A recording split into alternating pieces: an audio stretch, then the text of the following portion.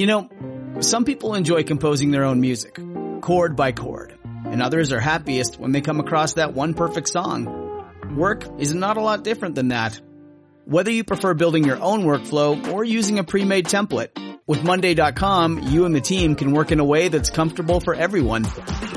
Tap the banner to go to Monday.com and build your own amazing workflow, or find an awesome template. No judgment. Election College, episode 42. In this episode, Theodore Roosevelt gets to be president all by himself.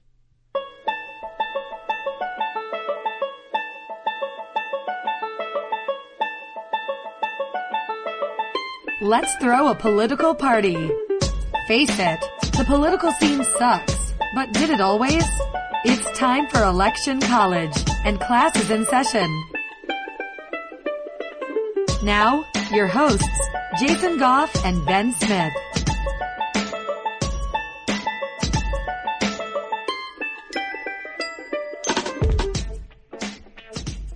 So Jason, in the last episode we left off with the fact that President McKinley was assassinated. Yeah, pretty shocking. You know, he's relatively popular president. Really, he won his election, both of his elections handily, and some anarchist named Leon comes up and shoots him. But we didn't really mention what happened afterwards. We all kind of know that when the president dies, the vice president takes the position, but we didn't really go into it too far. So let's do that. Teddy Roosevelt, we all know him. We talked about him a couple episodes ago. He is the vice president, and he's camping out in the Adirondacks.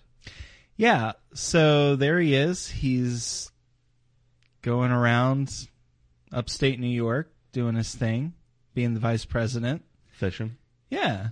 I like to think, when I think of Theodore Roosevelt, I think he's fishing or hunting and doing that kind of thing. And he makes his way over to Buffalo and is sworn in, and he's the president. Ta-da. He serves, you know, every president kind of wants to do a lot of good stuff. And every president who gets to be president after the assassination of another president kind of has a hard time of getting anything done because nobody really respects them. But Teddy, that's not the case for Teddy. Yeah, and that whole thing of legacy, you know, you kind of are living out the dead president's legacy in a way. So he keeps the cabinet. Mm-hmm. He keeps McKinley's cabinet, and he's running a pretty good gig. Yeah, there are a few people out there who don't like him. We have this movement by, I don't know what you would call it, but they basically want rid of Roosevelt. They nominate conservative Senator Mark Hanna of Ohio. You remember him from the 1900 election, and right. Actually the first election that McKinley was victorious was 1896. Hanna was the man. He was one of the nominees for sure. Yeah, he was like the spin doctor behind the fundraising for McKinley. Right, and Roosevelt was actually thought to be more eccentric, or I guess more liberal, I guess you could say.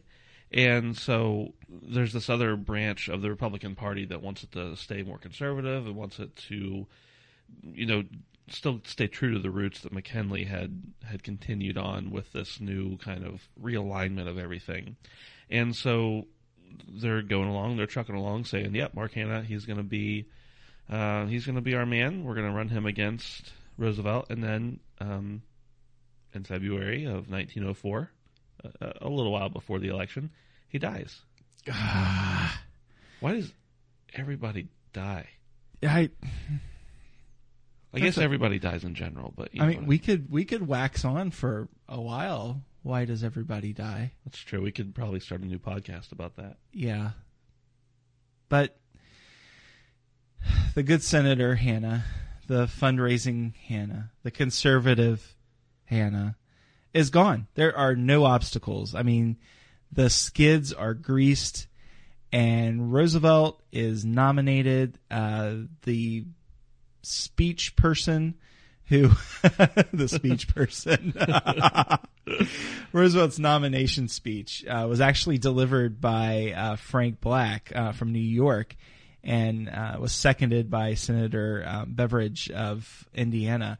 And keep in mind, so New York, there were some obstacles in winning over the Republican establishment in New York, because if you remember way back when, like 1896 when, Roosevelt was the governor of New York, and the Republican establishment really didn't care too much for Theodore.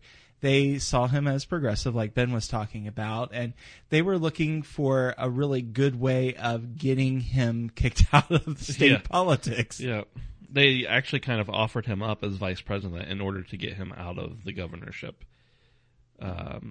They just kind of pushed and pushed to get him elected because they weren't really wanting him on the local scene so much. Yeah, and Roosevelt really wasn't keen on being vice president, but he's a statesman. And, he's looking to do the right thing. I like to think that. Yeah, I don't think it was a power grab for him at all. Although that monocle makes him look a little bit, what's the word, evil sometimes. But anyway, I digress. Well, the stash really makes up for it. It's almost like business on the upper hemisphere of his face and party on the lower. But anyway, I really digressed, didn't I? Yeah. So in order to compromise, because Roosevelt was seen as a radical, the Republicans and he's young too. I think he's the youngest president, maybe still to date, that we've ever actually had. Yeah, he's he's 42 when he became president, I think. Yep. So he's like 45-ish. Right. At this point. So yeah, good point, Ben. And so, I guess my point with that is Republicans then and Republicans now are really similar in a lot of ways in that young people aren't. It's a lot of older generation keeping with the traditional values kind of party, and there's just a lot of angst there. Yeah. So in order to alleviate some of that angst, they nominate the good Senator Charles W. Fairbanks from Indiana. He was pretty much the poster child of what a conservative Republican would be. And Roosevelt wasn't too pleased with that idea. He really wanted Robert Hitt from Illinois. But he was like, you know what? This isn't even worth the fight. So Fairbanks is the vice presidential nominee, and that really makes everybody in Chicago who's Republican at the convention happy. Yeah, 100% unanimous vote. 994 ballots for each of them. Theodore Roosevelt, Charles W. Fairbanks, there is your Republican ticket for 1904. So, across the aisle. Uh-oh, these guys are not as well put together.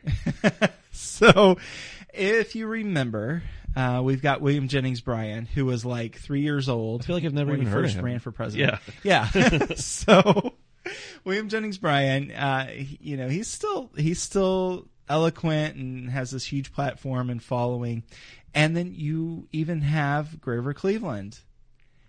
And they're like, yeah, not going to do it. Guys, will you run? Well, no, because you haven't been able to elect me, William Jennings Bryan says, for the last 1,300 years.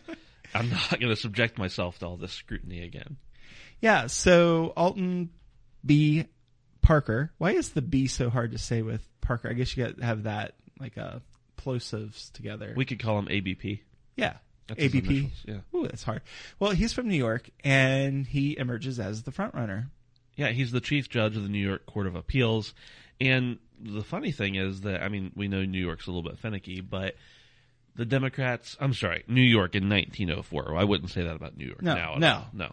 But the Democrats and Republicans both really respect the position he has as well as the man himself. And they actually, the Republicans, remember, he's a Democrat. The Republicans decided a few times, we're actually just not going to run anyone against him because we don't think he's that bad of a guy. And Parker just is like, I'm not really going to seek this out. I don't really care, I guess you could say. Right. But at the same time, like, if you're going to do that, that's cool. I'm good with that. Yeah, it's kind of funny because Parker was actually, I'm sorry, ABP. Boy, that's really, I'm just going to call him Parker. Parker, yeah. Okay, so Parker was a gold Democrat. Uh-huh. Get that. Because remember, William Jennings Bryan, very much a silver guy. Right. And the gold Democrats went off and did their own thing. Parker is all about the gold. William Jennings Bryan is like, you're a tool of Wall Street, dude. Right. Yeah, he actually said that. I mean, he called him out and said he was an idiot. He shouldn't be nominated. No self-respecting Democrat would vote for him or should vote for him. And, like, to me, it's kind of funny because Parker is willing to nominate and support Bryan. And then a few years later, they're like, all right, Bryan, we just figured you're going to run again because you have so many times. And Bryan's like, no. And they're like, okay, we'll pick Parker. That's cool. And Bryan's like, I'm jealous. It's almost what it feels like. Yeah, it's like, and this wouldn't happen in our family, Ben, but it's like you got this awkward thing going on around the family table at Thanksgiving, and there's just this underlying rivalry thing, and people aren't getting along at the dinner table. That's right. Somebody's wanting to, I was going to say pea in the cranberries, but I won't say pea in the cranberries because we're a family podcast. That's right. So Bryan is like, hey, Francis Cockrell, I'm going to support you. And there. And he folds his arms and says, Got ya. So what that does is Francis Cockrell being nominated, it actually kind of scares the conservative Democrats. And so they're really super into Parker then. And they really want Parker to get nominated on the first ballot. And so they do roll call. And he misses it by 9 votes to get the 2/3 majority. He doesn't quite make it out. But somehow, before the result could even be announced, like they had the numbers came out the way they came out. But 21 votes were transferred to Parker. And so then Parker's like, all right, got the 2/3, I'm good to go. yeah, and Parker kind of throws his judgeship, some of the weight behind his judgeship into play, because he's like, any scheme that Bryan and his cohorts are up to, I declared unconstitutional. Yeah. And Parker really gets active, and he's like, okay, I like gold.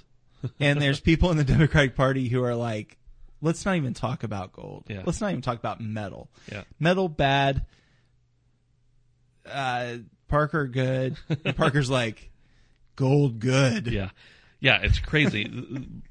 As soon as he gets nominated and he knows he wins the nomination, he just kind of like, he knows that the Democratic platform doesn't really talk about the monetary issue. And at this point, it's almost like he's a closeted gold supporter. Mm-hmm. And so after he gets nominated, but before they nominate the vice president, he pretty much jumps up and says, well, actually, he wrote a letter, but says, I regard the gold standard as firmly and irrevocably established and shall act accordingly if the action of the convention today shall be ratified by the people. And goes on to say that I just feel like everybody should know what I'm all about. They should know I prefer gold over silver. And if you guys don't like it, just decline the nomination so that somebody else can be nominated before this thing turns into a whole fiasco.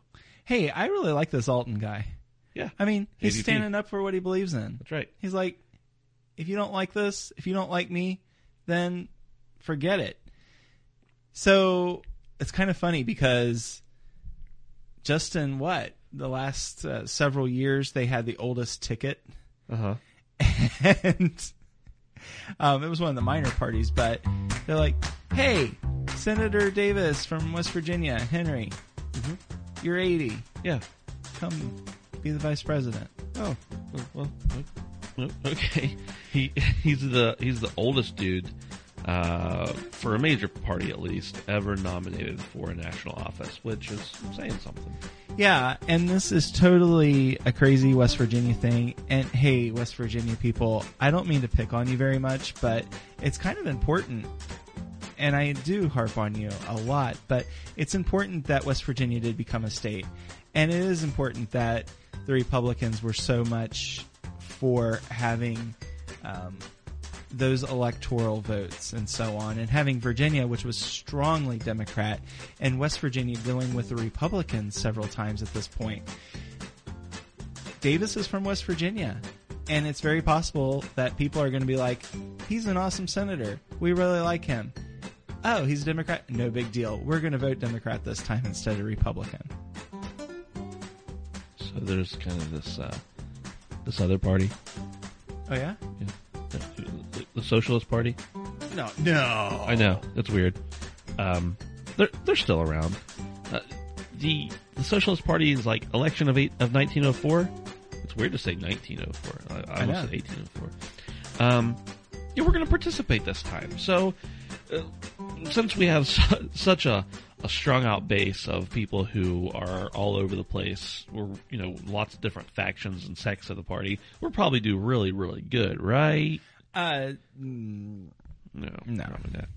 No. Anytime you have a party that wants to kind of rewrite, not just the rules, but rewrite the government, it doesn't go over very well. Doesn't pan out super, super well, that's for sure. No. So Jason, do you want to talk about how the whole election campaigning stuff went?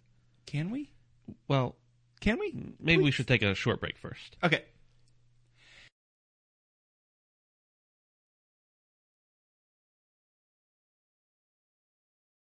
Hey, Ben. Yeah, Jason? I love podcasting. Me too, dude. And I love Chinese food. I also love Chinese food. Sometimes, though, eating Chinese food every single day gets to be a little cumbersome, and I keep on having to buy new belts. Yeah, I do not want to subject anyone else to having to do that. And since we all know that the only reason anyone eats Chinese food, other than how tasty it is to get their fortune, because that's really the best way to get your fortune. Yeah, because you need to know what's up ahead for you, right? Right, and I got to get my lucky numbers and learn how to say potato in Chinese every day. Yes. Since we don't want you to have to be subjected to that, we decided to start a new podcast we're going to launch on January 1st. 2016. 2016. That's your lucky number. Uh-huh. Write it down. Just in case you forget, it's next year. So if you want to sign up for alerts on the Fortune Cookie podcast, visit our brand new landing page website, which is cookiepodcast.com. We'll let you know when we launch. It's going to be a daily podcast under 5 minutes, giving you your fortune and our take on that fortune every day. Catch us on Twitter and Instagram at Cookie Podcast.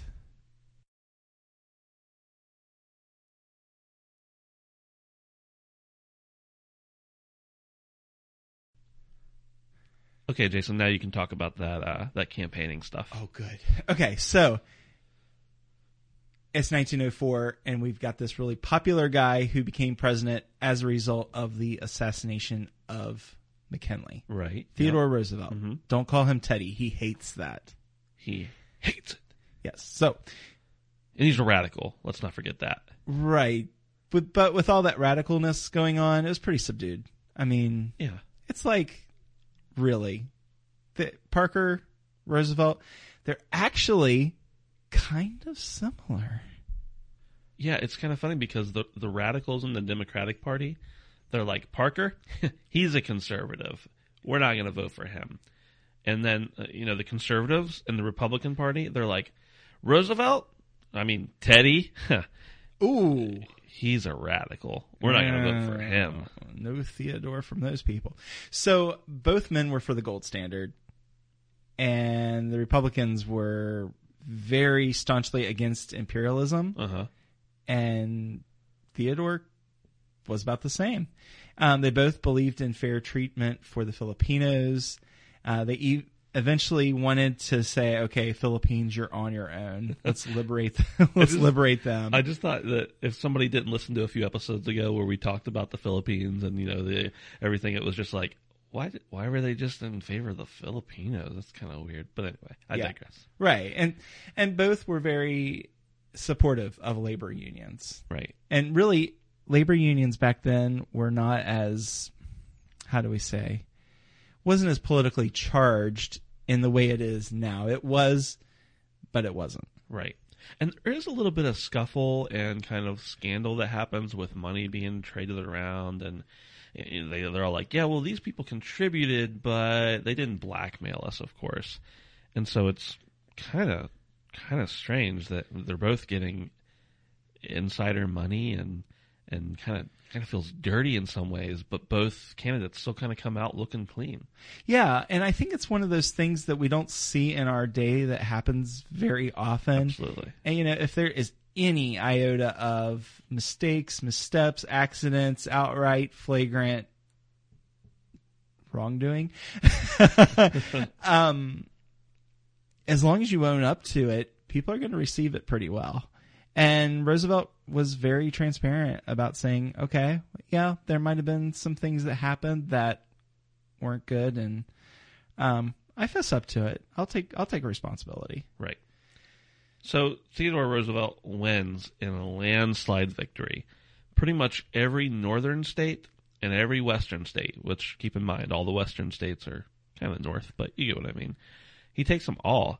And really, Missouri even goes for Theodore Roosevelt. Yeah, it's pretty crazy because, I mean, my goodness, Missouri was very much aligned with the South up until this point. And, even today, I don't think of Missouri necessarily as a southern state. Right. But prior to this election, really, Missouri was considered solid South. Right. Hey, we'll get into this here in a minute, but the map, the way it looks. I'm a map. If you have a minute, if you don't forget, go and look up 1904 election map and just check it out, because with the exception of a few counties that are kind of grayish looking and maybe light blue, like the whole northern part of the country is just red, and the whole southern part, with the exception of a few counties here and there, is just blue. It's just a crazy kind of mix or crazy kind of divide of exactly where everybody stands. Yeah, it's really interesting because, the one state that really sticks out in the South as just being like totally blue is South Carolina. Right. Like, it's so apparent. It's like a Smurf. Yeah. I mean, like, the people of South Carolina are very much independent, and they're like, we don't care what the rest of the country is doing. Right. We are who we are, and we are solid Democrats. So it is fascinating to look through those, and take Ben up on his challenge. Look him up on the old Google. Hey, Jason, something interesting in this election, and probably many others, the ballots, they were able to, the people who voted on the ballots, they could vote for up to 8 candidates of any party. And it's just kind of a strange thing that would happen. Like, here's the nominee. Most people are probably going to vote for them, but you can still vote for up to 8 people. Right. Yeah, we've talked about that just a little bit, how the polling was a lot different back then than it is today. And, just a few episodes ago, we were talking about how that concept of a secret ballot was really a novel idea. Of course, that was from the Australians, but we're going to take credit for it, so it's called the Massachusetts ballot. Sure. And we have had several people write in and say, well, how were the ballots cast back in the olden days? And that is a really fascinating question. And it's not as simple as, oh yeah, they went into a polling place, or they went to the church or the school and cast their ballot. It didn't always work that way. So it's a little more complex of an issue that we do plan on investigating, and might very well end up being a topic after we run through the elections. Right, absolutely. So Roosevelt, he just carries the whole thing pretty much. He takes, he wins by over 2.5 million votes. 2.5 million. And that's like a lot. Yeah, it's like 56% of the population. And when you consider that you had the socialists and you had a few other parties that were also running, that's a pretty high number. And so for the electoral vote, Roosevelt gets about 71.5% of the electoral vote. Parker gets a little less than 30%. So I think we can say landslide on this one, Ben. Yeah, absolutely. So I guess it looks like Teddy Roosevelt and Charles Fairbanks. Woohoo! I wonder what he's going to do. I have a feeling he's going to do a lot of stuff with parks and stuff. Yeah. Yeah. So, Ben. Yeah? Are you planning on doing any holiday shopping this year? I certainly plan on it. I like to leave the house as little as possible, though. Yeah, and not that you're a hermit or anything like that, but it is a whole lot easier to hop on Amazon and do your shopping there. And I know for us, we love to support Election College when we shop on Amazon. It doesn't cost us anything extra, and it won't cost you anything extra either. If you go to electioncollege.com/Amazon, you'll be taken to Amazon just as if you would have had you done otherwise, and it helps support the podcast. That's right. Don't even think about it. Just do it. And also, while you're just doing it, go ahead and leave us a review on iTunes. That really helps us out. We like to see things like that coming through, that you like the show.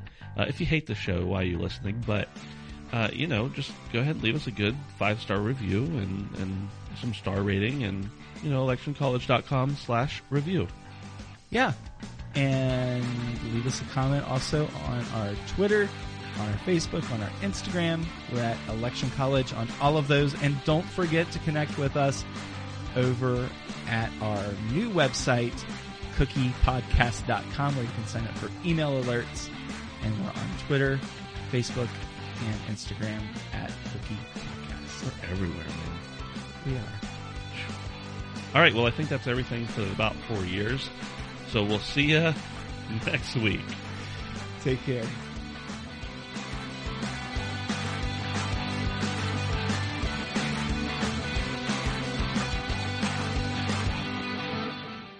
It's lunchtime at Tim Hortons, and we're serving up a special deal just for you. Our new $5.99 lunch deal includes your choice of any lunch sandwich and a side of crunchy kettle chips. Because what's lunch without a little crunch? And the sandwich choice is all yours, like a ham and Swiss, Chipotle chicken wrap, BLT, and more, made to order just the way you like it. Tim Hortons' new lunch deal. Simple, delicious, and just $5.99. Now that's a good deal. Only at your neighborhood Tim's. U.S. only. Price and participation vary. Terms apply.